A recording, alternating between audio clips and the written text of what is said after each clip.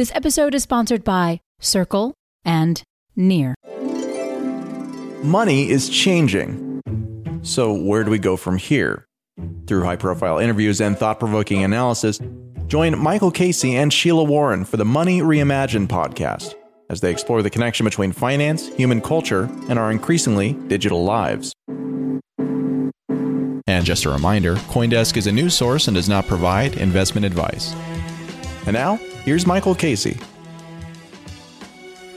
Hello and welcome to Money Reimagined. I'm Michael Casey. Today, Sheila and I are coming to you from San Francisco, where stablecoin provider Circle is holding its Converge conference. From the event's impressive speaker list, we decided to grab two that we think should make for an interesting pairing.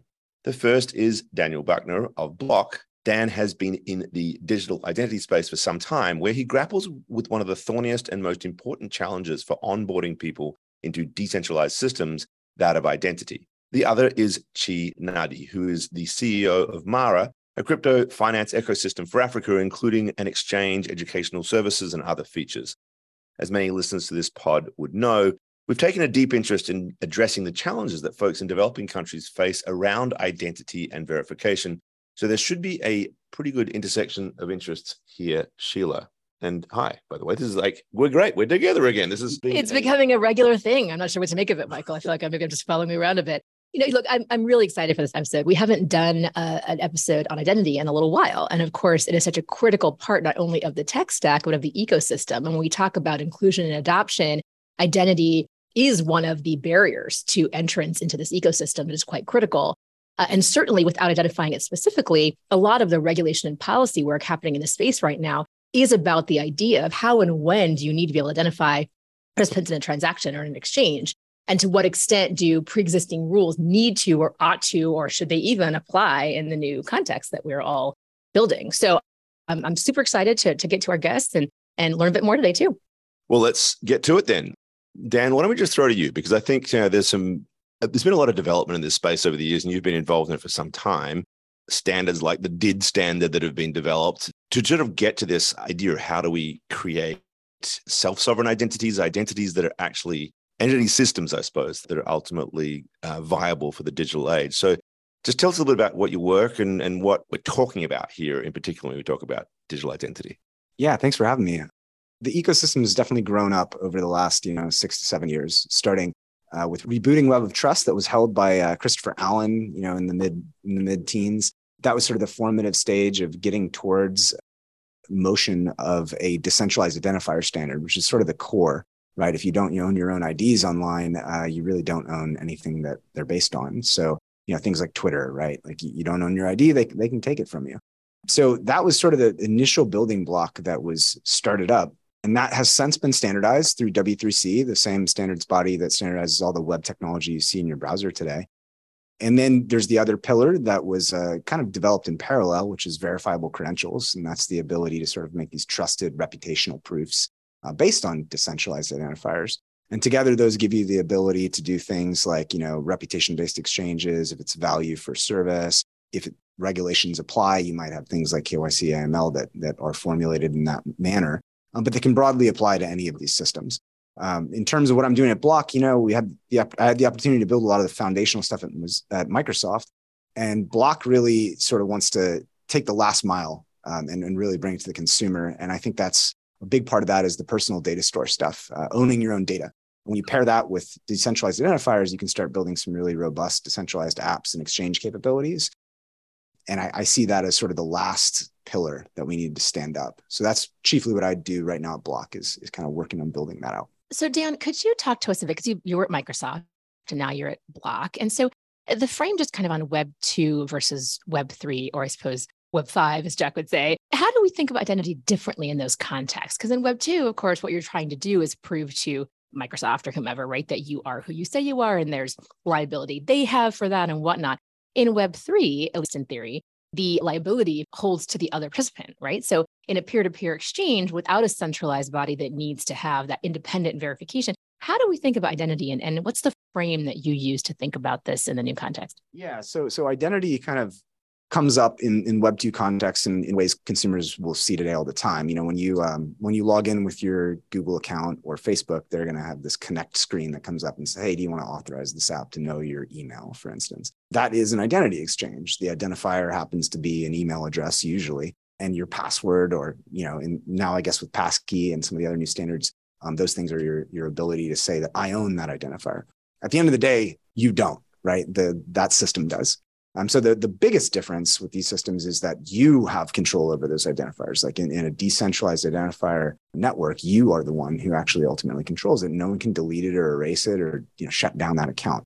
So how it plays into these new and emerging systems is that it's interesting in the sense that no one's going to assert who you are. So you kind of have to build reputational proofs. So if Alice is doing business with Bob or maybe an exchange or something of that nature, she might have had to acquire verifiable credentials that might tie an identifier or her activities to certain proofs that those counterparties are interested in.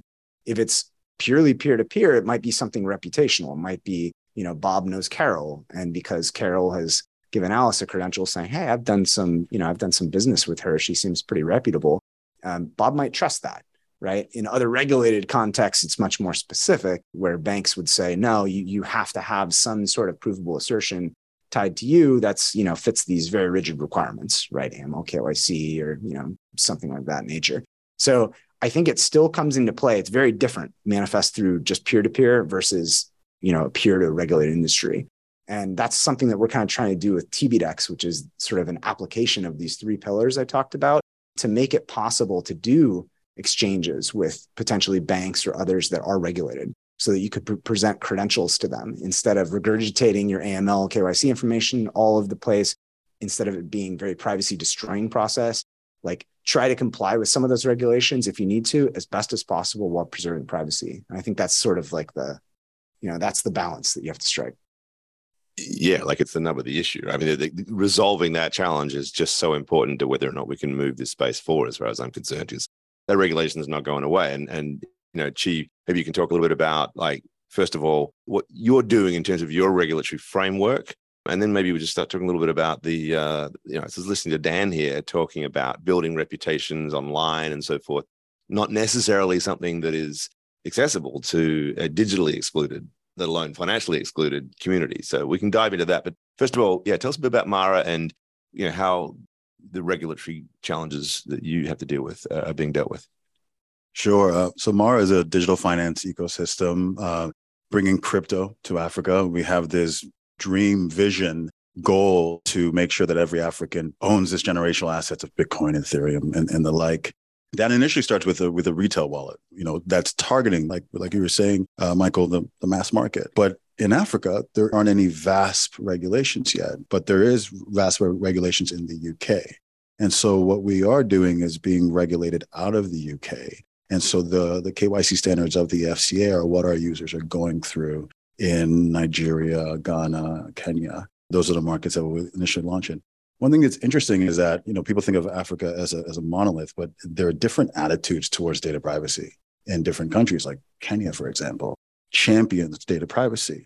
What I find fascinating, Daniel, about what you just shared, specifically regulatory validation and peer-to-peer validation, I find it super interesting because in many ways, peer-to-peer validation is how trust actually exists. If you're thinking about the last mile, if you're thinking about folks that are unbanked, maybe have bank accounts and haven't been to them in months or years, peer-to-peer verification is natural. It's what is happening in a community. Previous project I worked on, which was through my nonprofit Sustainability International and a project called Sella, we were in the last mile in the Niger Delta and trying to figure out, okay, so you've got local female farmers and you've got actually ex-militants submitting data into, it was actually a Stellar blockchain. How do you identify these folks? Now, this is 2017, 2018. We're really trying to hack and try to figure out how to do this. And what you realize is that because trust is local, you start thinking about ways of verifying folks through their peers. Just in the same way, you can't even go into those communities unless you have that peer-to-peer verification. You can't get information out of it unless you have that peer-to-peer verification. But in the same way, when you're looking for someone you can trust, you always find it through a network of people. And so I just wanted to express that because it's one of the reasons why I got into crypto, because if you look at Last Mile in Africa in 2012, 2013, as social media was starting, you're still quite invisible from the world. And it takes a lot of time to find said verified, trusted person. An example of one of the ways that we tinkered with thinking about, okay, how do you send value to folks that are in the last mile where perhaps one of them out of four has a smartphone, but most of them have feature phones. So one, you think about how do you build smart contracts for feature phones? Then you think, oh, perhaps people have to have shared wallet keys so that I know you're my uncle, you're my brother, and we'll all share this together. You also have to think about literacy as well, which, to be frank, is something that we dealt with in our pilots where we were using regular wallets that involved writing a password. And we found out that half of the female farmers that we're working with were illiterate. We didn't know until we started actually deploying with them. I'm not presenting any solutions. I'm just presenting the challenge when you actually really face it. But then even if you look at Nigeria, so that's the last mile in Nigeria, right? Nigeria's got a population of over 200 million people. Someone in the Niger Delta is miles away from someone in Lagos. In fact, the gulf there is probably greater than someone in Lagos and someone in New York City, between those two, which is an important point because most Nigerians have bank accounts. So we have a BVN number, which is the institutional validation. And so in the current regulatory regime, whether it's fintech or whether it's crypto, you're using, and that allows you to address the majority of the TAM. But if we want to achieve our vision of having a whole generation of Africa owning Bitcoin, we've got to figure out that last mile piece. Now, obviously, we're just starting, so we're not quite innovating on it there yet. But having done it previously, I am aware of the challenges and I'm excited about what Block is trying to do because there is a real need there in thinking about how you do it. One last thing I want to add that I wanted to say before about Kenya. Kenya really prioritizes data ownership and privacy. That was interesting. Kenya has M-Pesa. And so you can just come into Kenya with your passport and your phone and you're ready to go. You don't have to take money out of the bank account, right? You register with the phone number. The Kenya recognizes that all of the data is being held by one company, right? But because these things are quite important, the community in Kenya is really looking at how they can create decentralized ownership of data and privacy. So, Chi, there's so much there to unpack. And I think in addition to your point that Africa is hardly a monolith as a continent, where you've got a massive diversity of experiences, opportunities, cultural norms around things like privacy or even financial services. But it's also, there's a Western assumption that somehow people are just, I don't know what they think is happening, not engaging in exchanges of value, not engaging in financial services. And of course, they are every single day, all the time. Some of that is falling outside of the traditional banking system, depending on where you are. But it's not to say that there's not a very robust and rich network, to your point, of peer-to-peer engagements already happening. And so I often think about frontier economies. There's this joke in Boston that they just watched where the cow, the reason that the traffic patterns in Boston are so crazy is because they watched where the cows wandered and just kind of like put the roads where the cow paths were, right? And so similarly, what I love about Web3 and identity is that it's a chance to pattern match and to say instead of identity being this linear, verification that you kind of do in sort of a very linear format, you have a chance to think more about that web, that network of relationships that actually serves as verification or validation or gives you credibility. And think about how do we create a technical, object, if you will, that kind of understands that is how the world actually works, right? A story I tell a lot is when I was in the hospital giving birth to my first child, someone stole my credentials, my identity. And then I got back from the hospital and there were a bunch of surprise bank accounts that had been opened up. And my first reaction to the hassle of all that, of course, was very upsetting and all that. But my first reaction to that was, oh my goodness, the most important thing now is I have a daughter, my first kid. And what if somebody were able to claim to be me with relationship to her, right? That was such a more primal, foundational, important relationship than my relationship to my bank, for example. When you think about the ways that a lot of networks operate in countries that have been excluded from legacy financial and even legacy tech in some fashions, it is a lot, even communities here in the United States, it is very much about that kind of trust that comes from being known and seen. My point being, I find it very interesting, and I think it's a challenge to all of us to think about how do we acknowledge the richness of that kind of lived experience, and is it appropriate even for us to translate that into something, or, which is a concern I have, are we going to try to kind of force everything into this much more linear sort of model where, you get verified and you're kind of like, you take that from place to place, but you lose kind of the richness of that community that is providing and amplifying your identity. So I don't know, let's respond to that if either of you, but it's something that I think it's a very cultural oriented perspective on some of these questions, but identity is such a personal thing. And it isn't just, I want to be able to hold money somewhere and then pull that money out, right? That's one kind of model. It's, I want someone to know that the data I'm putting into a system comes from me, and that has value because I am me. I am Michael Casey, journalist. I am Sheila Warren, whatever it is, right? Like I am who we are. And that's a different thing. So I don't know how, maybe at Block, is this discussions you have? How do you think about this? Yeah, I mean, we definitely talk about, what peer-to-peer identity is, like more natural or organic identity versus something that is governmentally imposed, which typically is the more linear fashion.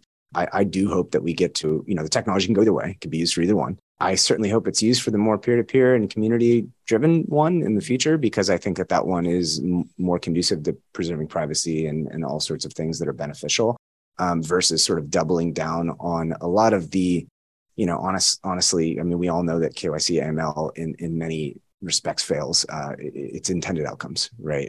These are well-known statistics, demonstrably so. So it's not like they're very effective. And I don't think that's some secret, right? So we could have better reputational type proofs if we sort of embrace, like you were saying, just really the opportunity to not just paper over with digital systems like current systems, but actually kind of go around that. And so we do think in those terms, like about supporting both, because you have to, right? Support what's required by law. We're a regulated institution, we're a publicly traded company, but also making it possible for peers to do exchanges based on accrued reputational proof. So we're trying to make sure that the tech is there to support both use cases and empower everyone across the ecosystem with it.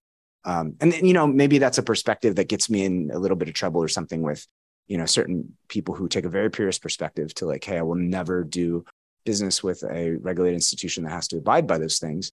And I guess I would say that's totally your choice. I certainly would never want to force someone to. I don't necessarily love it as well, but it's the reality, right? Like, there's banks, there's people who have money in them. We probably want to connect these people to these better financial assets. And so that's our goal. And at the end of the day, if we can convince the powers that be that we have something better, then, that's to be seen. Join us for Converge 22, Circle's first annual conference on the blockchain-driven future of money, coming this September to San Francisco. Converge 22 is a gathering for what's next in Web3, featuring demos and developer workshops, plus guest speakers like our very own Money Reimagined co-host Sheila Warren, Aave's Stani Kulikov, Compound's Robert Leshner, and Solana's Anatoly Yakovenko. Money Reimagined listeners get a special discount with the code COINDESK. Register today at converge.circle.com.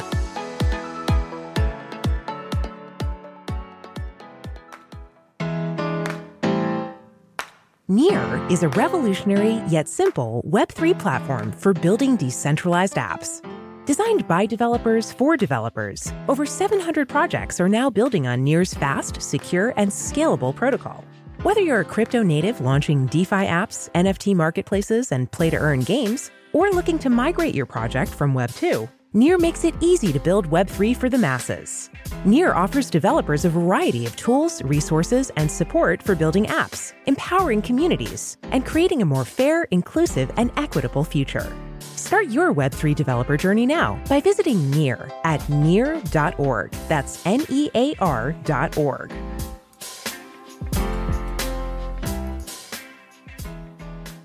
I do want to get into the powers that be, and we're going to go back to the regulatory conversation in a moment to see whether or not there is any scope for taking some of these new ideas and getting a more imaginative solution at the policy level. But maybe, Dan, just to follow up a little bit, I'd like to just maybe if you can address specifically some of the challenges that she was talking about, right? So because peer-to-peer is one thing. If it's peer-to-peer digital, I can see how that immediately does create this record, this rich pool of information from which you can draw some form of reputation and then create an identity around that. But we're talking about an analog environment, people who are not literate. And is there a way to map? Have you thought about that? Mapping from these village-like environments of trust into a digital environment could then actually be used or not?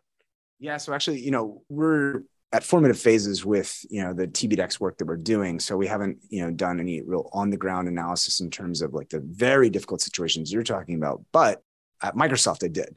So, I was working with bodies like certain aspects of the UN and others on problems that were exactly that. You know, we were trying to understand these refugees in camps.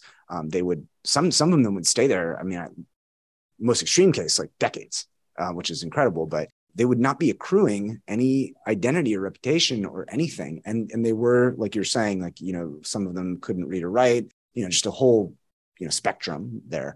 And so some of the solutions, like they can't self-custody, like they have no way to do these things. And they don't want to just walk out of the camp after 5 years with no reputation, because then you're literally starting from zero again. And like, can you imagine that after, you know, a decade and you start from zero? So some of the ideas were, you know, hey, you have people who run the camps that, you know, provide food and stuff like that. And they're kind of monitoring the exchanges. There's little marketplaces that occur in these camps and can help arbitrate and say, hey, you know, this reputation proof is signed off by a delegate of the UN or a delegate of this aid agency, nonprofit. And so those sort of can be injections of trust and observation and like kind of unbiased third parties who are trying to help them form that, and then form also custodial relationships where, you know, if they need to do a transaction, it could be something the person has plus the recognition of one of those custodians in the most extreme cases. So I don't know that there is a great solution. There are certainly only trade-offs and maybe possible ones. It's not a greatly solved problem. I just want to build off of that because it's funny how memory works. That's exactly what we were designing in the Niger Delta, because we were realizing that the nodes of trust were these local NGOs. Not only are they the nodes of trust, by surfacing them into nodes of trust and making them points of custody or points of reputational, like the central node to build out reputation from, you actually end up repillarizing society because you make them more important. And that's really, really, really valuable in a society where there are weak institutions, because then you strengthen those institutions. And those are the institutions that value should flow to, because they have the highest level of knowledge of the local environment, such and such. So I just want to plus one that's not only a great strategy, but allows you to surface sort of that local flavor and that local knowledge. I want to share one quick thing. We were doing a hackathon last week, which was kind of porting over what we had been doing in Niger Delta into Kenya with the Maasai and the Maasai Mara, because you have problems with, this is where identity comes in. Capital is supposed to go to a community, and then it goes to the leader of the community, and then it never gets to the individuals. And our hackathon was essentially, we had 200 kids who applied, and we picked, we selected the top 20, and they built solutions to make sure that each and every individual family could get their payments directly to them. Now, the benefit of doing it in Kenya is that you have M-Pesa. So you do have a centralized source of identity, which does help. But if you think about expanding that, you're going to need some way of creating networks of identity in order to expand just even the ability to get capital. I didn't want to get us off the topic of identity and value transfer, but you can also attach identity. I just wanted to touch upon this to land registry as well. So Kenya is one of the first countries in Africa to digitize most identities, and then all identities. And then you go to somewhere like other countries, like let's say Central African Republic, that are yet to do that. But then you have Nigeria that's been in the process of doing that for since 2015 or 2016. It takes quite a while. Now, that's the first step, right? And then after that comes land and such. But I'll just share a quick personal story. We had land that in my hometown in Owerri, Nigeria, that was just taken from us. Our next door neighbor just fenced it in, and it was like, this one's mine now. And so we went to the land registry to figure out, where our documents were, and they were gone because you're dealing, everything is in paper and such. So we kept on going back. And do you know how we ended up getting the land back? On the way out one day, we saw one of the assistants there who was from our village and recognized my father's last name. And it turns out she was the one who was tasked with changing the documents. But she was like, oh, I had no idea it was you. And that's just a small window into how, if you don't have digitization, ownership of data, you talk to any African family, they'll spend the whole night arguing over who owns what land. You know what I mean? So solving identity issues and ownership, digital ownership I believe will be a boon for the African community. This is an interesting example you bring up, because it's actually one that that's kind of like my pet example that I use about blockchain stuff, about like land registries and just property in general.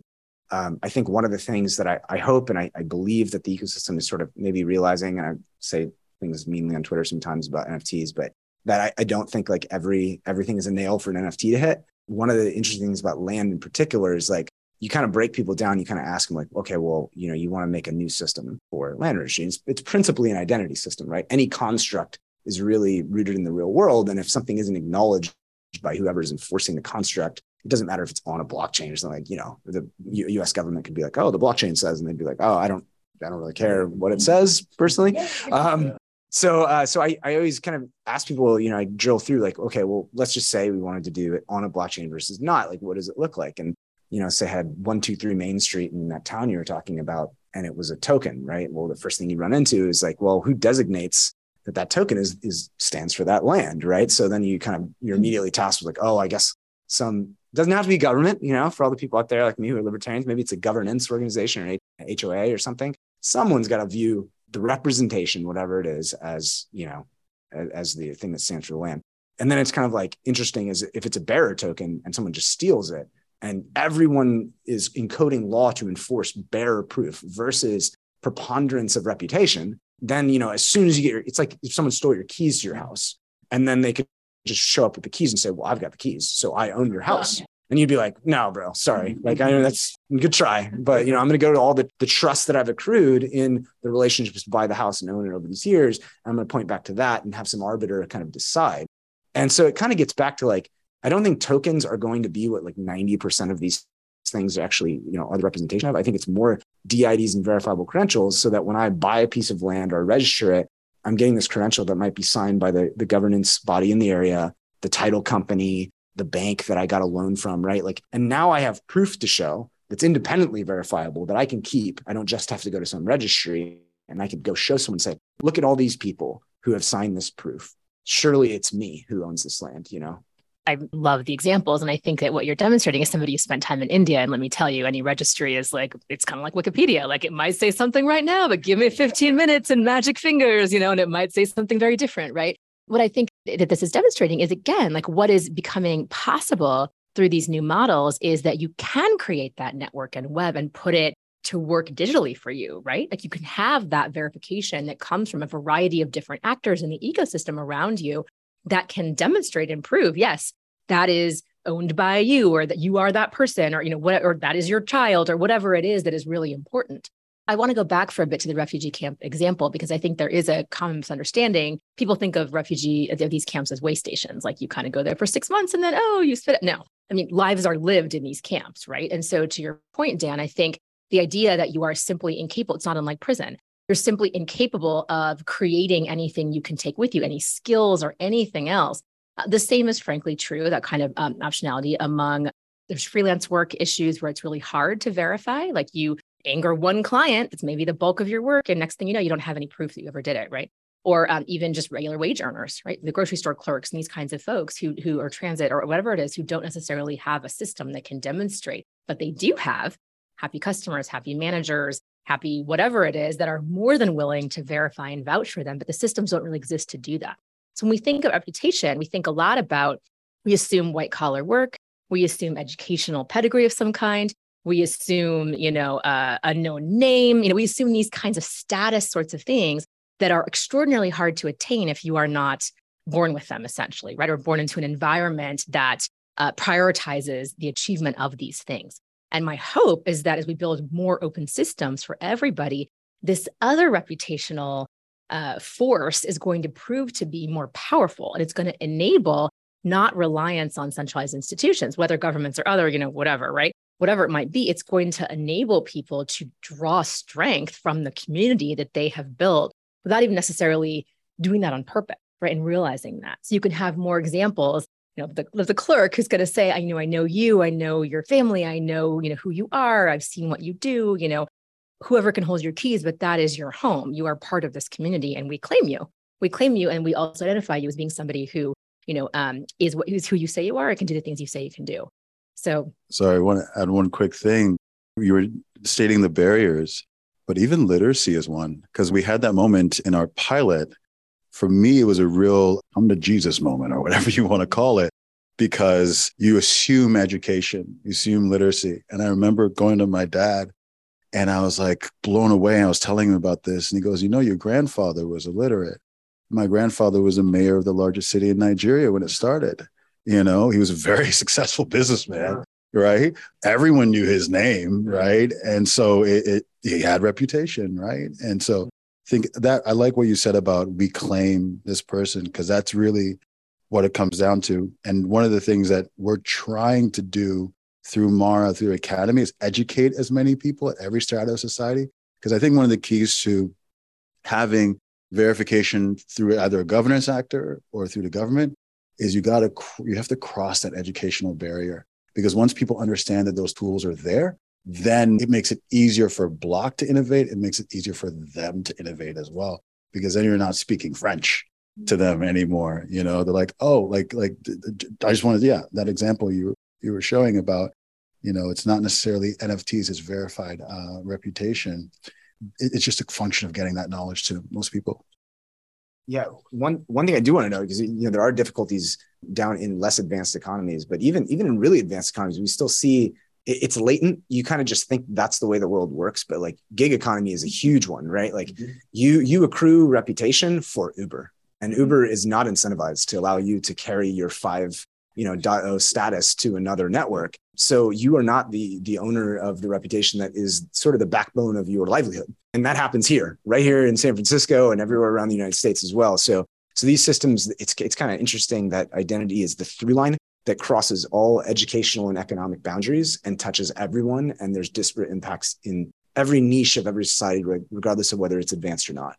So now I'm thinking about leapfrogging, right? Because we often talk about this developing world, and particularly in Africa, right? Like, when the arrival of the mobile phone meant that they didn't actually have to put all the telephone lines down, they could leap to mobile. Cell phones became ubiquitous without having to do that. In a way, it might be interesting to think about this particular challenge. In developed countries now, there is this dependency on these platforms that become the arbiter of your reputation. As you say, you can't take it anywhere. But we're talking here about these alternative forms of trust, of reputation being developed through offline analog environments, the introduction of NGOs and the like as certifying authorities in these things. It's a different model that in some respect is going to be more privacy preserving, one would think, right? Because it's not being uploaded into this massive, all-consuming platform. And, I just be interested to see whether, as you go through this process of looking at what is happened in the West, and this big conversation we're having here about the future of the internet, and can we get to the world that Dan and others are working on where we control our data? Do you ever see an opportunity, Chi, in this unique setting that you have to actually build something fresh and radically free, if you like, of the constraints of these platform-based models we currently have here? Definitely. They say innovation happens at the edges, right? I mean, that's one of the reasons why I went out to the Delta, because I was like, well, there's a community that I can go in because of reputation, but it's like greenfield. There are countries that don't have widespread identity, centralized identity systems. There are countries that are at that point of innovation where they can embrace an entirely new model. And I believe that we are in that moment because of the democratization of information. So many times you have these leaders of these countries that are amenable to understanding, okay, let's try something new, because they do see it as a leapfrog opportunity. So we do spend quite a bit of time thinking about that through our foundation arm specifically, because you're going to countries that don't even have the infrastructure for you to roll out your product. They might not have the payment rails. They might not have identity systems. And so that's where that thinking, that innovation goes, and said, okay, well, what if you were able to introduce an identity system, but you were able to introduce it at scale, from pilot to scale, because you're speaking directly with the government. And you're saying, well, instead of doing a widespread centralized drive, which can be very, very challenging human resources wise, human capital wise for these governments, let's try a different system. And those opportunities do lie on the continent. And again, it's happening at the edges in some of the smaller countries. They're still aware of what's happening in the world, but they're looking to catch up and join everybody else. So it's interesting. Like you do need, though, a certain degree of enlightened perspective from those officials if you're going to go at it from the government side, right? The other one is to build a system that doesn't need government engagement, that nonetheless requires this trust and these systems of identity, because otherwise we can't transact, right? But at the end of the day, like we've been reminded here of late the power of government. The Tornado Cash case has just basically ripped through the crypto community, and it's just been a big wake up call about how powerful, in fact, these systems are, and that in some respects, Tornado Cash decision to set aside whether or not it should be, a piece of software should be placed on a sanctioned list or not. It is a reinforcing, a revalidation, if you like, of the importance to the powers that be of the pre-existing KYC identity-based model. And if it's the absence of that forced them to take this, that felt like they had to force them to take this move. So, I mean, I find it a little depressing, but I wonder, Dan, first of all, do we have to reform them and get them to shift their mindset? Or is there a hack around this that actually gets us to a happy space of requiring, maybe the leapfrogging stuff we were just talking about, right? Or are we just, at the end of the day, not going to get anywhere unless government comes along and starts thinking about it? And if so, are there folks out there who are being a little bit more imaginative about, DIDs and zero knowledge proofs and a whole host of other technologies that allow for these proofs to exist without the same heavy burden of controlled information? I think it's a mixture. I think there are things that, I don't like to say dystopia, but, we have a choice. I think we have a set of choices to make as a society as to whether we want to kind of double down on some potentially privacy invading and maybe not really even effective means of doing these things or innovate. And I think that in some of the cases, the government has to come along. If they don't, they will force kind of the next generation of current systems. I can imagine an SDN list having a DID on it, at some point where someone becomes persona non grata with their, highly public social DID that they use for, public interactions. And now you can't talk to that. And if you had some sort of signed transmission that had, co-signed by that person, you're in trouble. I mean, I don't want to see a world like that, right? I do think that if there is participation and understanding by these government agencies that we can do it a better way, like, we can use zero knowledge proofs, we can reuse certain proofs across institutions and trust the process that's happened and not kind of regurgitate our information into these silos. Unfortunately, there is legislation that needs to occur, at least in the United States. Other countries, there's a variety of things, but we can only do so much based on the barriers of legislation that exist now. So I do think it's going to require them stepping in. But yeah, I mean, it's there. It's there for them. It's possible to do. It requires a partnership to do it.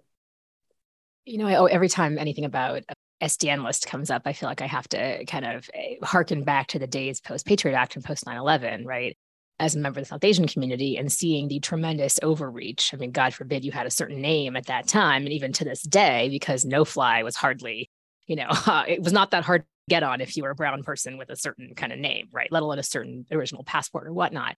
And that overreach was tremendously problematic. At the same time, I think the argument in favor of those kinds of things is always national security. And it's very, very tough when you pit anything against national security, even civil liberties. As it turns out, here in the United States, we have kind of decided what that trade-off is going to be and going to look like. And that is pretty consistent administration to administration. It's pretty consistent issue to issue. And it's not that those concerns are not very real. I mean, I don't want to in any way dismiss the importance of obviously national security. Nevertheless, what I like about the idea of a reputational web, just kind of framing how I visualize this in my brain, right? This kind of idea, you could claim someone through a powerful network of credentialing that they've built their entire lives without even realizing they're doing that. Is the problem with those lists wasn't even so much getting on it, it's how impossible it was to get off. Impossible, right? Because I think that even my community would have been less, name the emotion, distressed, angry, perturbed, horrified, etc., by the overreach and over-inclusion of those lists if there had been a path to getting off the list. I'd being like, I am not the droid you're seeking, right? Like I am a very different person and I can prove that.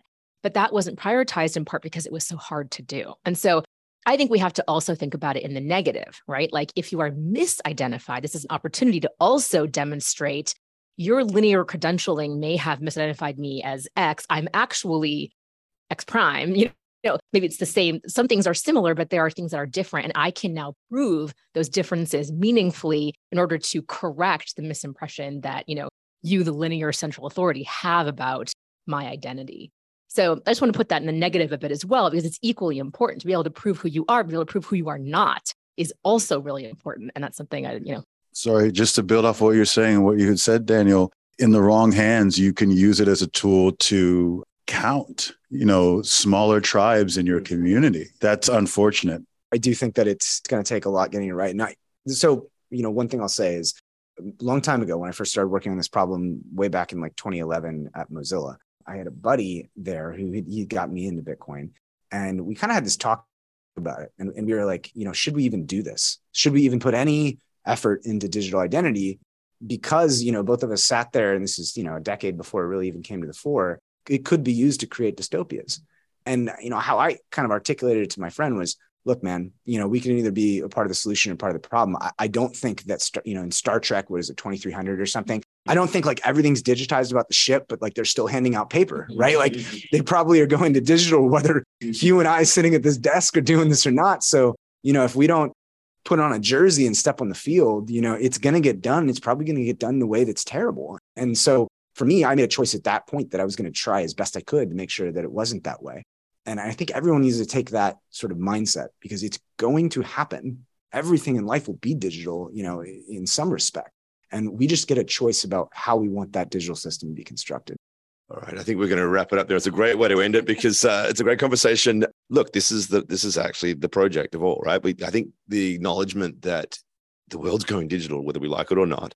And I think the world's actually going decentralized as well. Like, I think that's actually the lesson of the Web 2 era, in fact, is things like social media that did create these decentralized power groups. And we've got to figure out how to govern them in a way that is not leading us to dystopia, that is empowering of people, but nonetheless is still building systems of trust so that we can actually transact and build relationships with each other. So it was a really nice way to round it off. Dan, thank you. And Chi, thank you for those fascinating insights about, part of the world that we frankly don't think about enough, or I certainly don't. It's been great to sort of just locate a different way of approaching things like trust and identity. And Sheila, as always, wonderful insights. Thank you so much for being here. That's all we have time for now, everyone. Please come back next week for another edition of Money Reimagined. Bye for now.